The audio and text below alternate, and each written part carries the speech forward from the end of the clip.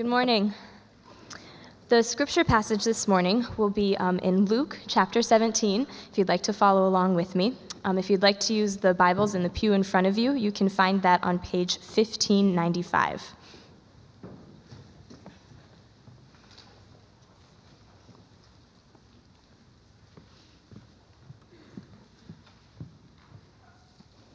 Luke chapter 17, verses 1 through 10. Jesus said to his disciples, "Things that cause people to stumble are bound to come, but woe to anyone through whom they come. It would be better for them to be thrown into the sea with a millstone tied around their neck than to cause one of these little ones to stumble. So watch yourselves. If your brother or sister sins against you, rebuke them, and if they repent, forgive them. Even if they sin against you 7 times in a day, and 7 times come back to you saying, 'I repent,' you must forgive them." The apostles said to the Lord, "Increase our faith." He replied, "If your faith is as small as a mustard seed, you can say to this mulberry tree, 'Be uprooted and planted in the sea,' and it will obey you. Suppose one of you has a servant plowing or looking after the sheep. Will he say to the servant when he comes in from the field, 'Come along now and sit down to eat'? Won't he rather say, 'Prepare my supper, get yourself ready, and wait on me while I eat and drink. After that, you may eat and drink'? Will he thank the servant because he did what he was told to do? So you also, when you have done everything you were told to do, should say, 'We are unworthy servants, we have only done our duty.'"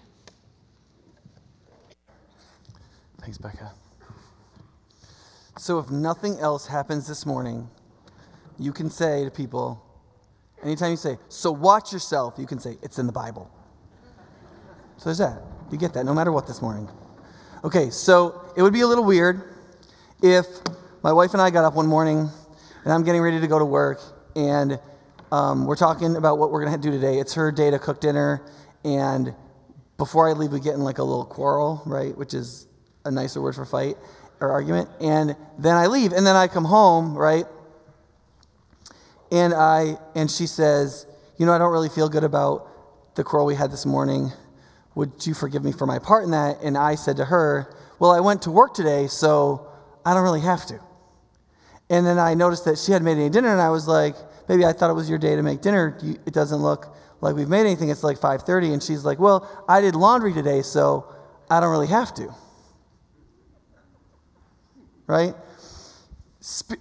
Moral and spiritual entitlement is a human universal, and it usually doesn't come across in such obvious ways as that, but it is a fundamental human universal. One of the ways that adults see it a lot is we see it in parenting, because it's so obvious in our kids. Like, our kids, you tell your kid to do something better, something that's really important, like talking to their sister better, right? And they're like, "Oh, I do everything else good." And you're like, "You're supposed to do everything else good.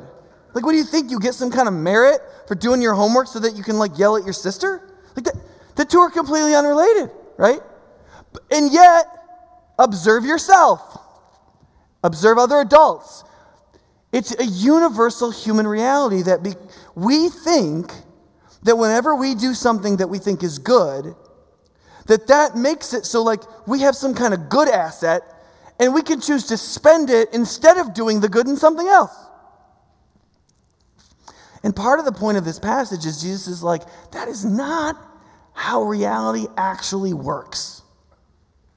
Spiritual entitlement is a kind of corruption that destroys our spiritual lives, destroys the spiritual lives of others, wrecks relationships, makes us smaller, weaker, and brittle people, ignores God's lordship over all things, and basically ruins everything. And what you need to realize to understand how to escape that is to realize,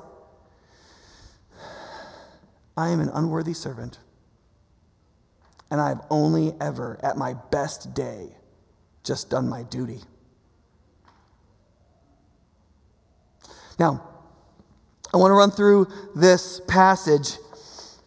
Basically, I just want to go through the passage, kind of explain what the different parts mean, and then just do some applications, okay? There'll be like 2 message thingies and then 2 like conceptual things, and then we'll talk about some applications. So,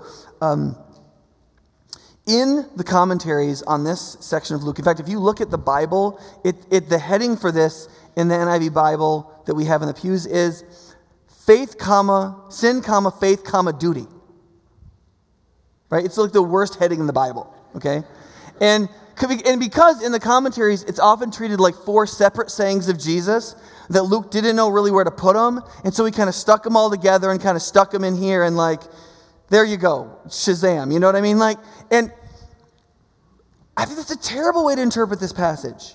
Part of the reason for that is some of the sayings that Jesus puts in here show up in different places in other Gospels, but they show up together here. So sometimes the commentators will be like, well, there are these ancient sources, and Luke got this from this source and that from that one, and he just scrunched them all together. Okay, there's 2 reasons why that's dumb, okay? The first is that you say the same thing over and over again in different contexts meaning different things. You and I do that.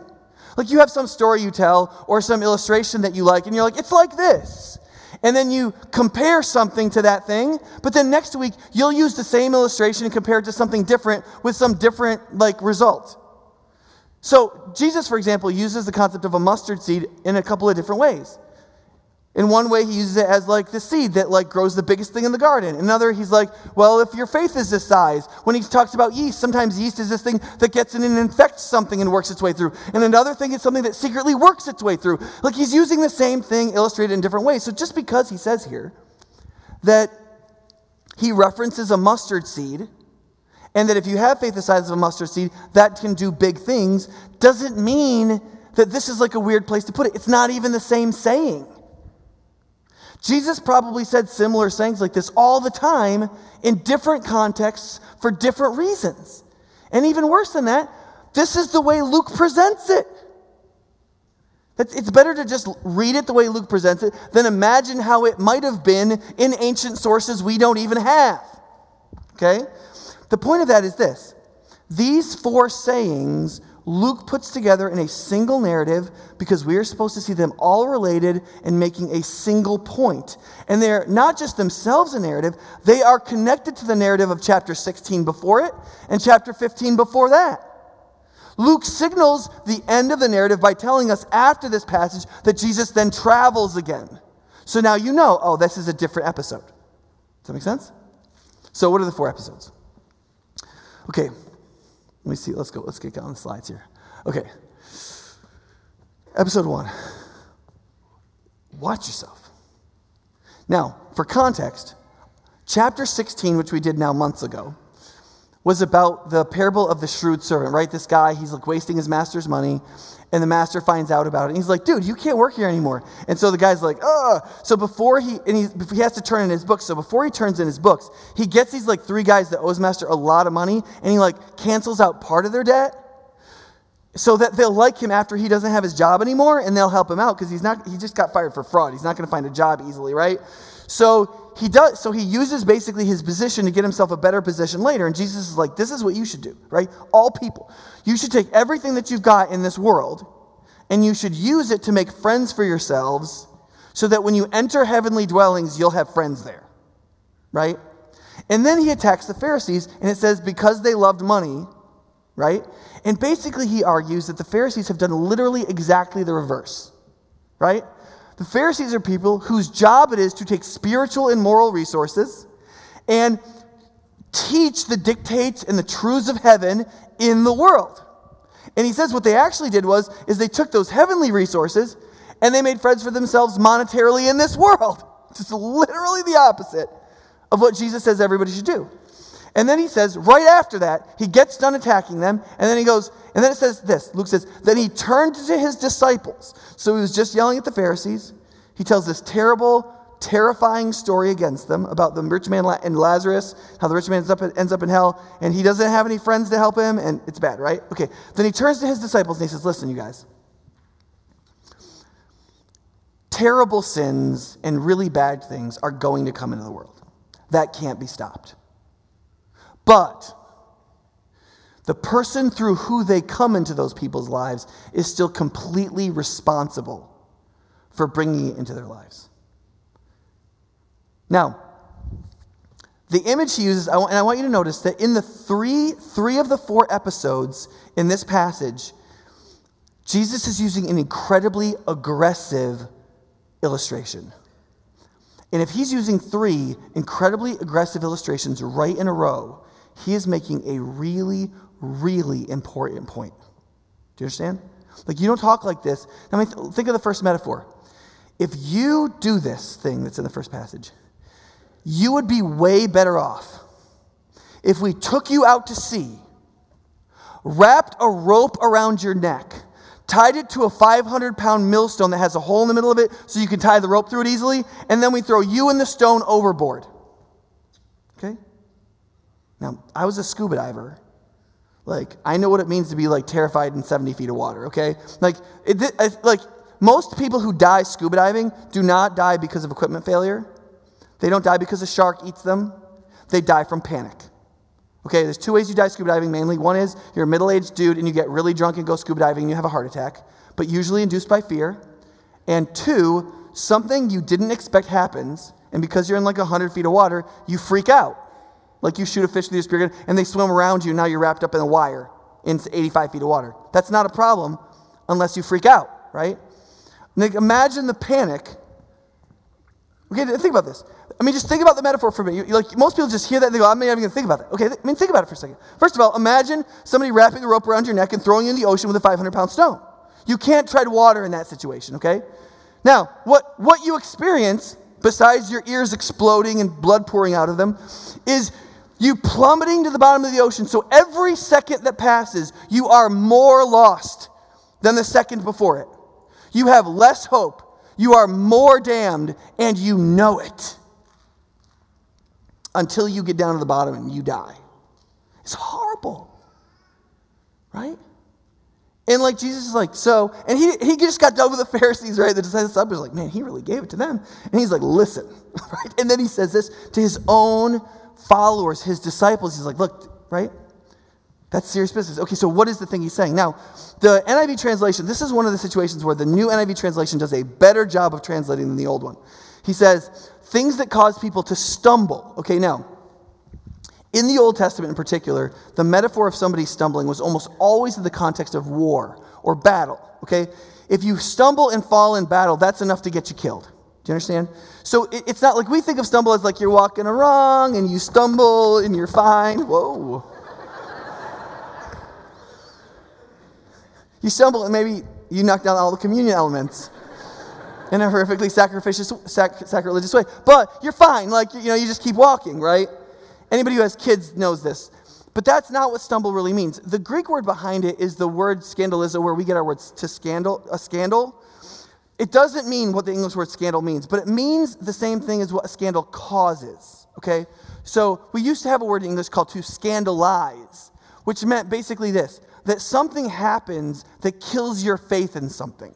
Okay, so you could have like a scandal in the government, right? And assuming we had some faith in government, then it could hurt our faith in that governmental institution, right? Or there could be like like the Catholic Church is having another round of these sex scandals, right?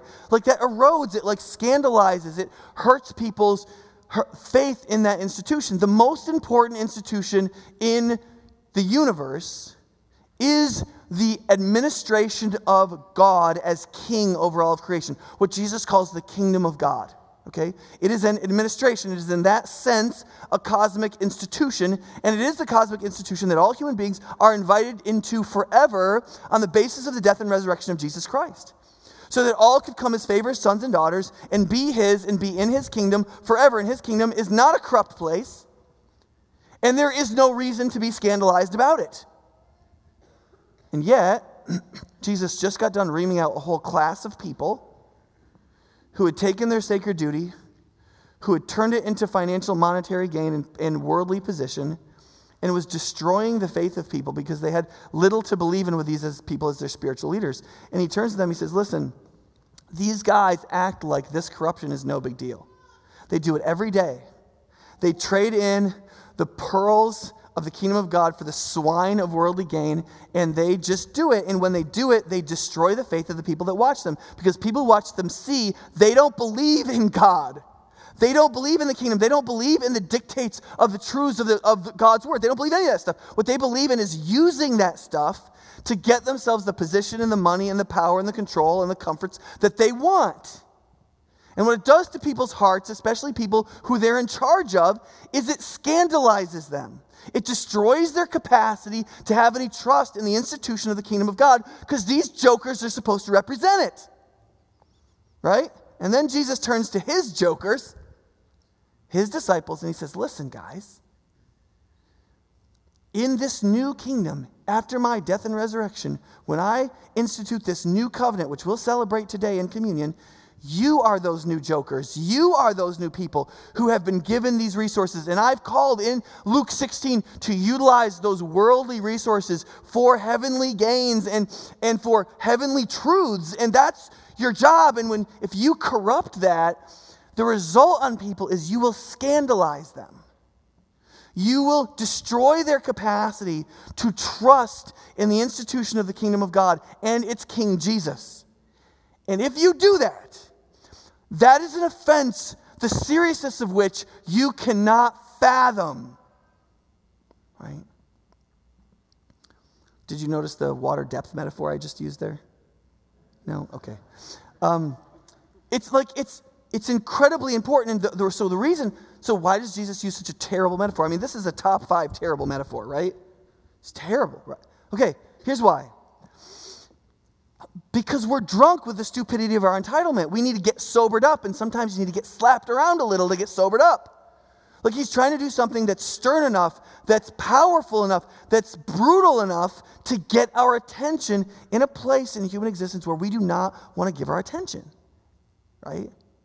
And so he's like, listen, now you might be like, okay, whoa, Nick, are you basically saying that if at any point in my life I do anything that has some kind of spiritual corruption in it, that its effect on any other person is that they turn away from Jesus permanently? They're like, I am going to like the worst and hottest hell.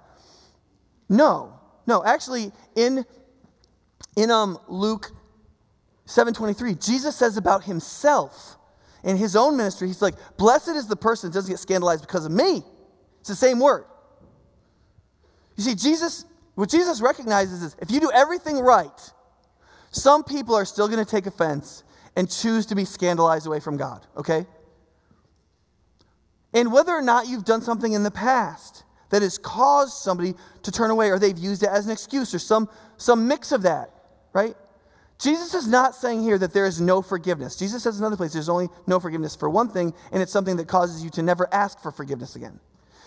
That's not the point. The point is the seriousness of the offense. The point is to recognize by means of the deserved penalty how serious is the thing it is that we would never want to do it. That the most important thing about you socially is the effect you have on other people and whether or not your life helps them believe in the authority of heaven or not. It is the most important thing about you socially. And it could never be otherwise.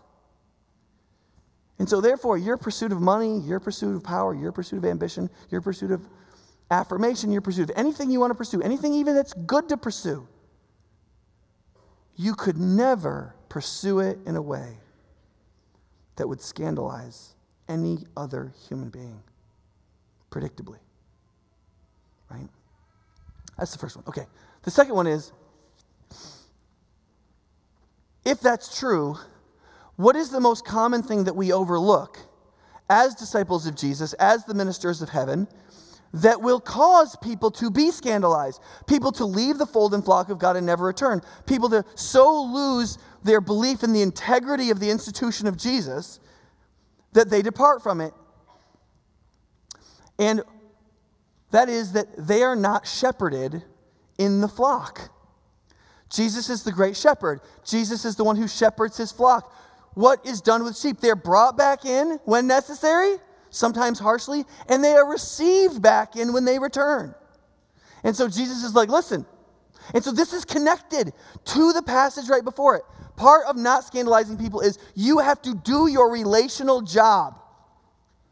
You can't say, well, I go to church and I give money and I read my Bible and I'm nice to people. I do my religious stuff. So I don't have to deal with the the really awkward social issues of like people sitting against me or me sitting against them and dealing with all that, right? That's the most uncomfortable part of having healthy relationships, having a unified flock, having a people who are spiritual family with one another. The hardest thing, the thing you most want to avoid is rebuking and forgiving, right?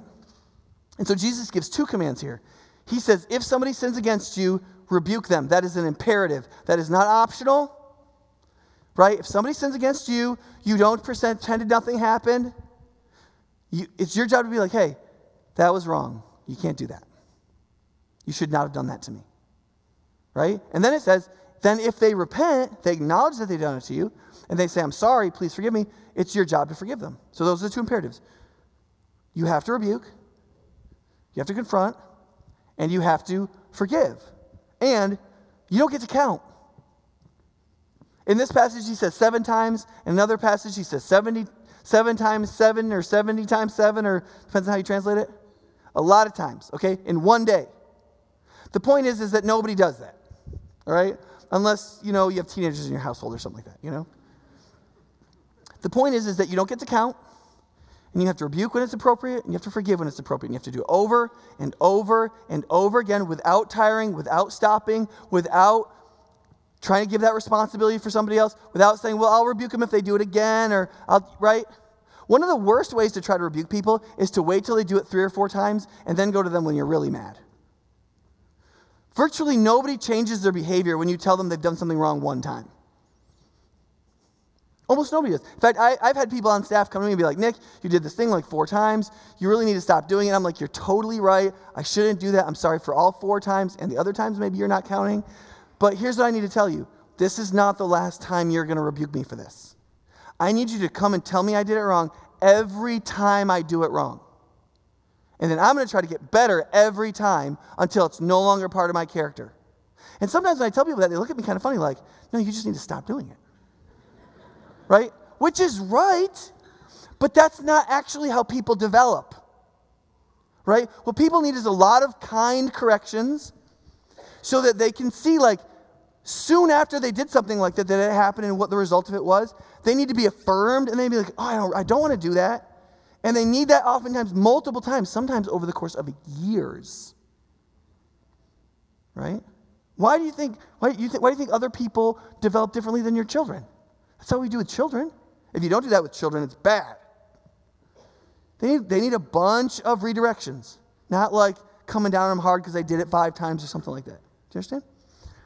Okay. So that's the second hard one. So the first one is like millstone thrown into the ocean. The second one's like, even if it's 7 times in one day, you forgive every time, right? To which then the disciples get to the point where they're like, okay, I don't like this. And they say, increase our faith. Now, this is the main part of the passage where it's important to realize that all 10 verses go together.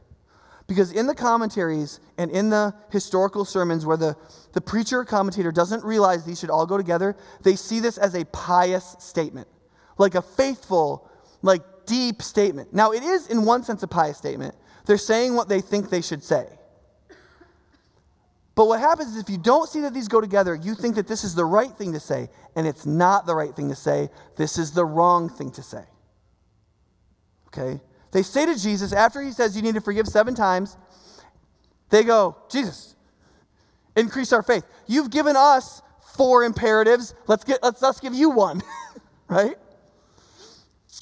And so when he says, listen, if you have faith as small as a mustard seed, you can tell this tree to just uproot itself and go plant itself in the ocean and it'll happen. Right? Now you see, if you don't understand this all goes together, you'll be like, you see what Jesus says? Jesus says that if you have faith, if you believe, amazing things can happen.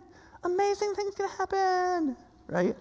Which is in fact true. There are many places where Jesus talks about faith and where the apostles talk about faith and where God reveals things in the Old Testament about faith, where the point is, if you have real faith, any faith, amazing things will happen. Okay? That's totally true. That is not what that verse means.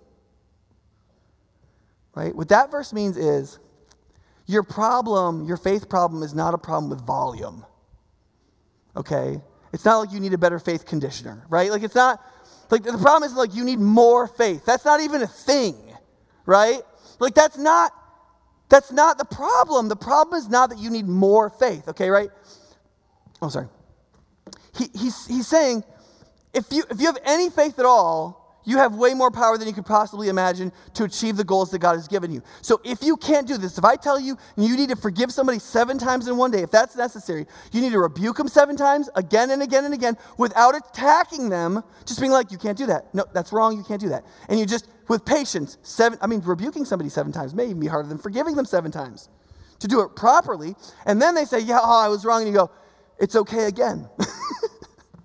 I don't think you're even allowed to say again. Right? 7 times, right? And they're like, oh my gosh, Jesus, increase our faith. And Jesus is probably thinking something like this. You guys, this isn't even hard. And they're like, Jesus, we couldn't possibly do this. Please increase our faith. He's like, look, that's not your problem. You see, because the problem here is that faith doesn't grow by just getting volume. And here's why this is a problem, okay? And I'll probably talk about this on a podcast because you probably don't want to hear my shtick about this for 25 minutes right now. But do you notice what actually happens when they say to Jesus, increase our faith? What is the negative thing that's actually happening there? The thing that Jesus has to rebuke? It's the transfer of responsibility. Do you see? If I had more faith from you, Jesus, then I could do these very hard things that you're telling me to do. But if you don't increase my faith, I just don't know if I can do them. How many times have you faced something in your life that is very difficult? You don't want to do it. You do want to escape it. You absolutely know what Jesus wants you to do. And you just feel like you don't want to do it. And so you pray, God, I need more faith. And you kind of tell yourself in a subconscious sort of way that like, Jesus had better come through for you and give you more faith, meaning something like, I should feel better about doing the right thing. And if that happens, then I'll do the right thing. And if it doesn't happen, then I won't. And then I'll like kind of subtly blame God, even though I won't do it explicitly, that like he should have come through for me and he didn't. And because God didn't come through for me, how could I possibly, right? There's this great passage in the book Life at the Bottom by Theodore Dalrymple where he's talking to a guy who basically had just beaten his girlfriend almost to death. And he says, doctor, the beer went mad. And I'm afraid if you don't help me, if you don't treat me, I'm going to do it again. Right? And Dalrymple says, do you notice what's just happened here?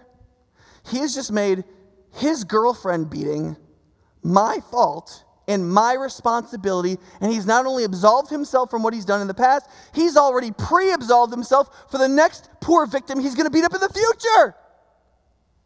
At which point I said, it's not my fault. I don't have to treat you. You are doing this because you choose to. And he says, doctor, you don't know my past. And he says, I don't need to know anything about your past. Your past has nothing to do with this. In parentheses, he's like, now obviously I thought his past had something to do with this, but that was not the point to make at the moment. Right? You see, the minute these disciples say increase our faith, yeah, they want their faith increased. They want to be more spiritually substantial the easy way. They want God to just beam down spiritual strength on them so that they can be strong. And Jesus' response is like, you don't get to transfer responsibility to me. The problem is not that I have not been generous enough in faith. That's not the problem, okay? So if you're praying that to God, you're like, if God would just give me more faith. That is not your problem. And Jesus is not going to accept the transfer of responsibility that you're making when you say, well, God, if you would just give me more faith, I would do it. What Jesus will do is teach you the truth that you're ignoring and call you to repent of the perspective that is making you feel emotionally weak and allowing you to hold on to your spiritual entitlement. The spiritual entitlement makes your situation feel unjust. The feeling of injustice makes you feel like you shouldn't have to endure it. And that feeling of injustice gives you a felt reason why you can reject the will of God and do whatever you want. Because you're a victim. You're not a responsible agent being called to bear the image of God in a broken world for its redemption. Right? And so Jesus says, let me tell you a story. Let me tell you the story that you really need to reorder your faith towards the truth so that your faith will be strong enough to lead you in the direction you need to go. He says, imagine this. Imagine you had a servant, one servant. Okay, so it's like a small farm. You've got one servant. You send your servant out to work in the fields all day. It's hot out there. They come in. They're sweaty. They're dirty. They've worked 12 hours already. 6 to 6. It's dinner time, right? He said, would you say to your servant, listen, you've worked a hard day. I'm sure you're tired. Why don't you sit down at the table? I'll make dinner, right? And then I'll serve you, and it'll be great. No, he's like, that's not what happens. The master's like, hope you had a nice day. Go get washed up and make my dinner and bring it to me not smelling like sheep. And I'll eat and drink. And then after that, and you take care of it. See, notice Jesus says this. He says the master will say, after you've done that, then you can eat and drink. You see, the master's including his own generosity towards the servant and saying that it's in his mind that he needs to be taken care of. This is not a hard master in the hypothetical situation. This is not some mean guy. He's like, look, I need dinner. You need to go wash up. Bring me my dinner. I'll eat and drink. And then you can go eat and drink and take care of yourself, right? Jesus is like, he's not going to, that's how it works. Now, okay, so I was thinking about how do you illustrate this in a modern world? Okay, so I need 3 volunteers. Did you guys work it out? Okay, just come up here. So one of you stand here, one of you stand there, and one of you stand here. Okay, so one way to think about this is, what is your relationship to goodness? Okay, because what goodness demands from you abstractly, that is what the God who is there actually demands from you directly. Okay, so you can talk about goodness as you have some relationship to goodness because that's the sort of the commands or what Jesus has called you to that rests upon your conscience. And that's also what the being who is the person of God actually demands from you. Does that make sense? So, okay, I don't know your name. What's your name? Kimmy. Okay, so this is Kimmy. Okay, so I'm goodness. That's a stretch, right? Okay, so I'm goodness, and Kimmy has a relationship with me. Okay, so the relationship that basically all of humanity, apart from understanding the gospel properly, is going to naturally have with goodness is that Kimmy is going to think goodness is a broker. Okay? So, I'm going to tell Kimmy, you have to go to work and do some kind of service to make Jolie's life better, for which she'll pay you for. And in that exchange, both of your lives will be improved. That's your moral duty. Okay, so go over and pretend you're doing something with her. Okay, so she goes to work and she does whatever. Jolie buys it from her. They're both happy. They've exchanged labor. Economy has happened. We're all better off. This is a moral good. And Kimmy has done what she's supposed to do. Okay, so Kimmy's done with work. So she comes back to me, goodness, and she's like, goodness, I went to work, I did my duty, I did what I was supposed to do, and I go, great job, Kimmy, here's your payment for doing, because Kimmy's like, okay, so pay me my goodness wage. So I give Kimmy her goodness wage. Okay, so now she has $2 goodness, right? Now, the next duty that comes along for Kimmy to do is, what's your name? Megan. Megan is her sister, okay? And they're having kind of a fight, and Megan is getting kind of testy, right? And so Kimmy's job is to de-escalate the situation. I mean, goodness requires for her to de-escalate the situation, love her sister, right? And try to hear her, okay? That's what goodness requires, right? And so here's the problem, though. Kimmy's had a long day at work. Kimmy doesn't want to do it. So she turns to goodness and she says, goodness, how much does this one cost? And I go, $1, right? So she doesn't want to love Megan, right? So she just pays me one of her goodness dollars. And now she doesn't have to be. She yells at Megan, says, I hate your guts. She's like, I hate you too, blah, blah, right?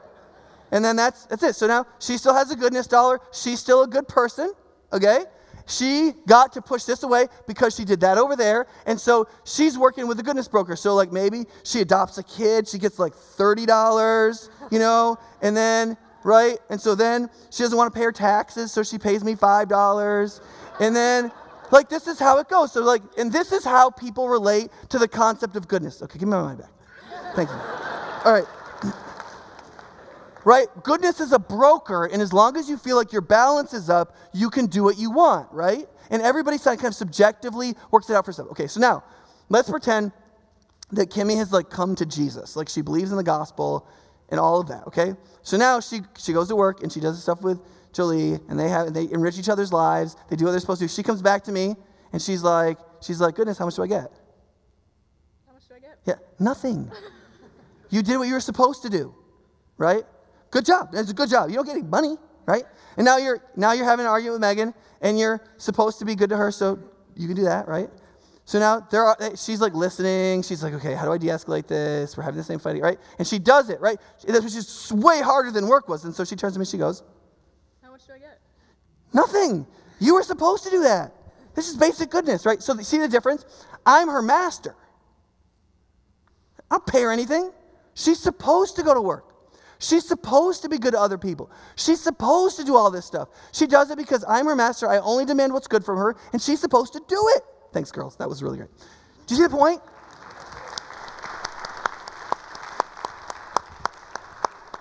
you see the point? You see, in the state of depravity, in the state of, if we don't understand the basic understandings of the gospel, in what we are and who we are and what our identity is, we will naturally, as human beings, engage in what Martin Luther called religion, what we might call moralism, right? Which is the idea that I'm a good person, I do my own goodness math, and I take the deposits from the broker goodness that I think I deserve, and I pay back what I think I owe. Now, not only is that just fundamentally false, but also you always withdraw more than you really deserve, and you pay back less than it should really cost. So you're actually laundering and cheating the whole system, too. And that's how we live. And the only way to not scandalize every little one, the only way to rebuke but not attack, the only way to forgive and release resentment, the only way to have faith for every situation, to reject the corruption of spiritual and moral entitlement and be ready to believe and act in each case and not feel so entitled that you can reject it, is to know that goodness is not your broker. You are its servant. You can obey it now. You get nothing. You don't get paid. You are an unworthy servant. You just did your duty. Good for you. That's good. If you do what's good, you don't get something for it, but the good got done. That's what you're here for. And then you do good thing number 2, you get paid for it. You got to do the good. You get to be the servant of goodness and the God who stands over it. That's good for you. You get jack for it. You get anything for it. You aren't, so Jesus is saying, do you understand? At the end of the day, here's what, the way you increase your faith is you tell yourself the most important truth that your faith needs to hear. God doesn't owe me anything. God doesn't owe me not having to forgive, not having to rebuke. God doesn't owe me to be able to behave however I want, to give into my own corruption that might scandalize others. God doesn't owe me that stuff. I am the servant of God's goodness. And I am the servant of God. And on my best day, my most perfect day, I will only ever be a servant who has completed the duties he was supposed to do. Right? That's the point. And see, if you get that point, you won't try to transfer your responsibility to God and be like, increase our faith. And you also will realize that forgiveness is just something you're supposed to do. And rebuke is just something you're supposed to do because you love others and you want there to be good relationships. You want people to develop well and you want people to grow into the image of God, and that's part of your job. You're the new Pharisees, but you're trying to be better. And only in that way can the weak among us not be scandalized by our corruptions. Right? Okay, so let's talk about a few. Oh, I did that already? Look, we're ahead of schedule. Okay, let's do some applications for this. Okay, the first is actually listen to Jesus' warning. Like, read this passage over again. Journal about it. Think about it. Like, Jesus is like, look, you need to watch yourselves. What he's speaking about, this corruption, is one of the most fundamental realities of human beings. This is something you have to be daily vigilant of. It is always creeping in because the flesh, remember, inside your little spiritual castle, the flesh is there with you, and he's always trying to open the door to your enemies. And this is entitlement's like his favorite enemy. He's like, entitlement, I will get that door open for you. And unless you are incredibly vigilant against the flesh, incredibly vigilant against this kind of corruption, it'll always creep back. And when Jesus says you need to watch yourself, that is a continuative thing. We need to watch our hearts every day. Okay? Secondly is, therefore, you need to have spiritual vigilance, not just for the corruption that could enter into your spiritual life that could scandalize other people, but the motivations for that corruption. You see, Jesus is trying to deal with this at the root. He doesn't say, listen, don't be corrupt. Don't use your spiritual offices or your spiritual capacities just to get money or get position or get power or comfort or control. You need to actually deal with the deeper places of your heart from which that weed grows, where you know you are God's servant, and that's all you're doing. And so when we talk about vigilance and spiritual vigilance, don't just deal with the outside of, am I acting corruptly? You have to deal with the inner vigilance of, am I believing faithfully? Right? And if you feel your faith weakening, that may not be that like something is just inexplicable stealing your faith. If your faith is weakening, your faith has been corrupted by something.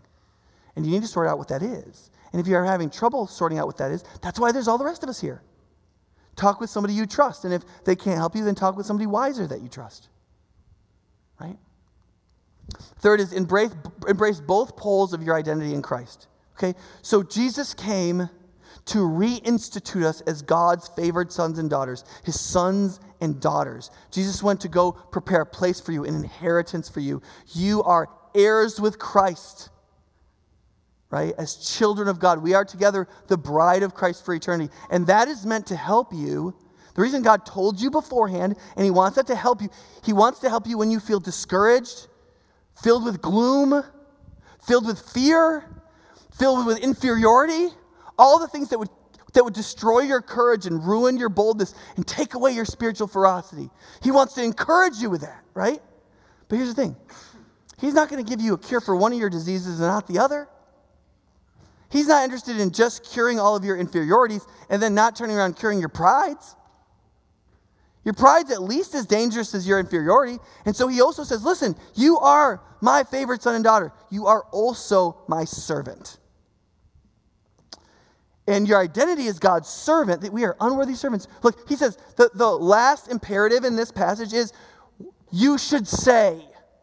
He literally says, listen, if you're a Christian, you should say this to yourself every day. Say it to yourself every day. I'm an unworthy servant. I've only done my duty. And then if it helps you, you can also say, and I am God's favorite son, and I am God's favorite daughter. You have to have both of those in your minds at every moment. Because one cures your fears, and the other cures your prides. And you need both. You have to see yourself as this servant all the way at the bottom who only ever does his duty and never accrues anything, and it's only just doing what's right, and that's all there is to it. And you have no claims from it. And that you are the heir with Christ. And you need to believe them both, or you won't have the strength you need, and you won't have the vigilance you need, and you won't have the courage you need to live faithfully in the life that you're actually going to have. Does that make sense? Okay, 4, when you rebuke people, because Jesus gave the imperative, if somebody sins against you, rebuke them. Your point is not to loose your anger on them. That's not the goal. The goal is to think about what you fear for their future if they continue to behave this way, and what you hope for them if they would consent to amend it. And you rebuke with that end in mind. Okay? It's not about you getting justice, okay? Rebuke is not about punishment. It's not about winning. It's not about justice, okay? God does that stuff. What you do is you plead on God's behalf for their self-amendment, for their concession, for their consent in their conscience that it's right and they should become again the servant of the good. And in doing so, they come back into relationship with you. Does that make sense? And if you don't rebuke that way, you aren't doing what Jesus said to do. You actually are doing a spiritually entitled corruption of it, which could lead to the scandalization of another person. So then again, think of yourself as with a big stone tied around your neck sinking in the ocean. And hopefully that will sober you up and motivate you in another direction. Okay. 5, forgive in every case of repentance verbally and completely. If somebody, listen, one of the things I see, and this is partly because of the felt moral embarrassment we have when we either rebuke or we forgive, is that people use sarcasm and they use quips and stuff like that when they're actually repenting and forgiving. And that's actually one of the moments in your life you need to be the most sincere, no matter how uncomfortable it makes you. Okay? So when you repent, you should repent in the most non-sarcastic, direct, and sincere language you can possibly muster, and you should do it as completely as possible. I did this. It was wrong. I should have known it was wrong, or I did know it was wrong. I'm sorry I did this to you. I'm going to try to never do it again. I think that I know why, whatever. But you don't be like, I wish you didn't contribute so much to the problem. You don't say that. It's like, you take full responsibility. You label it for what it was. You say what an offense to God it was, and you say, I'm sorry. I'm sorry I did that to you. I'm going to try to never do that again. And then when you forgive just as explicitly. Thank you so much for apologizing. It did hurt me, or I think you're right in what it was, and I totally forgive you. And I'm so filled with joy that you came and you said that, because I know that was hard for you, right?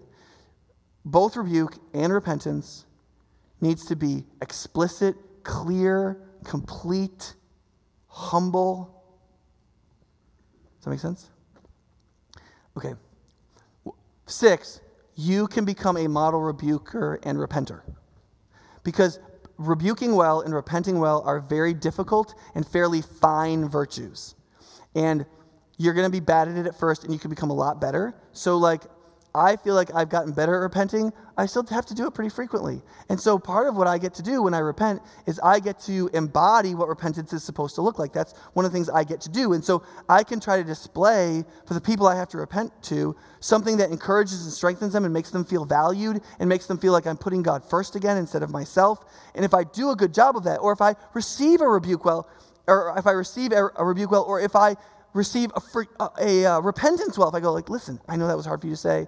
I'm so glad that you said that. It makes me I'm so heartened for your future, because I think, man, if you can kick that thing, you're going to, I see all kinds of other gifts in you blossoming, right? That are when somebody asks for forgiveness, I don't just accept it, I bless them, right? You can become a model repenter. You can become a model rebuker. You can become a model forgiver.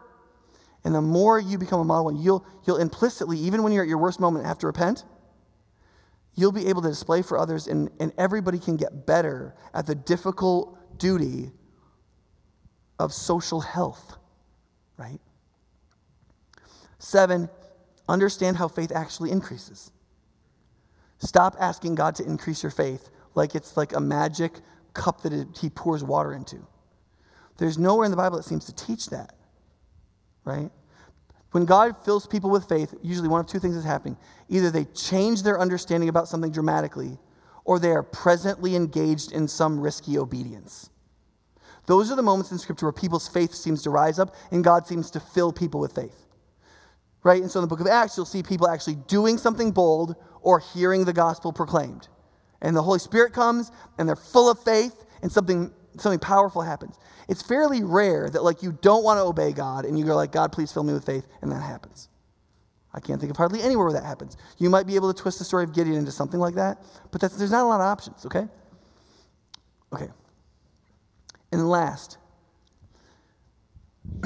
enjoy and be encouraged by the gospel, okay? So it is absolutely true that you are the servant of God if you belong to Jesus, and he doesn't have to give you anything. And he could ask you to serve him in the worst possible conditions, to do the good your entire life, and give you nothing for it. He doesn't owe you anything. In fact, that's actually what the Old Testament Sadducees believed. They didn't believe in an afterlife. They believed that life was hard, but they believed that the laws of God were just and good, and that you should do them. And maybe God would bless you in this life, or he might curse you some in this life. But for the most part, there was no afterlife. You're not cooking for anything in the future. It's just here and now, man. And you obey because it's good. And that's not illogical. God, from our perspective at least, God could have done that, but he didn't do that. His promises are unblushingly in the direction of his doing infinitely more than that. And in Luke's gospel itself, he tells the story about those who are his servants throughout their lives, who are vigilant and who serve him and who do not fall into the corruption of spiritual entitlement and give themselves to him at each moment in faith in their lives. And they don't scandalize the weak ones, but bring them in. He says, what will actually happen in that last day, when you come in from the long, hot field of your life, when it would be your job to get to work again and clean up and serve God forever and with the same difficulty, what will actually happen is that the master who is entitled to everything will get up from the table, clothe himself like a servant, ask you to sit at his table, and serve you for your joy. That's the actual promise of the gospel.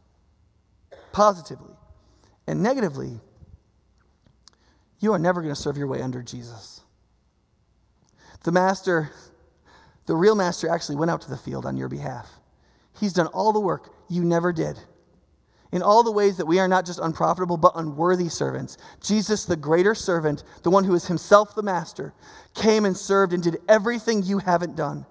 Everything that makes you and I terrible servants, he did and accomplished on our behalf, for us, and imputed to us in our union with him.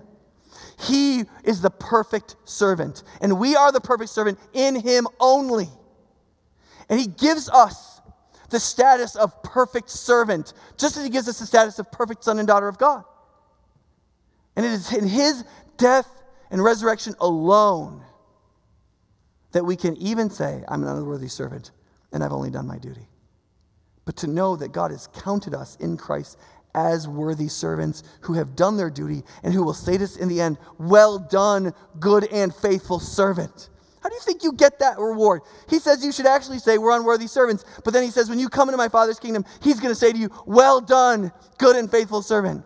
It's because you're in union with Christ, who did everything well and who is the perfectly faithful servant. And in him, you are counted just until he makes you just. You are counted good until he makes you good. You are counted profitable until he makes you profitable.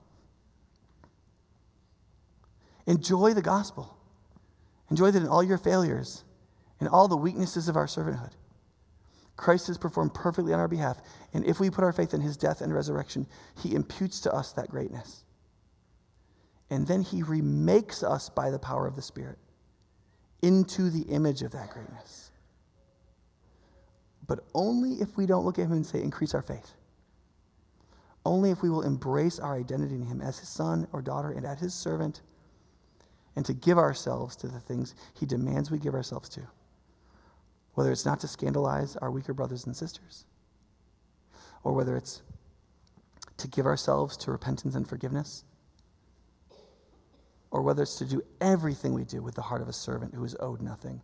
Because a servant who believes they're owed nothing, but who believes they're doing the good, can do everything with happiness. Because if you're a servant and you're owed nothing, what are you angry about when you're serving?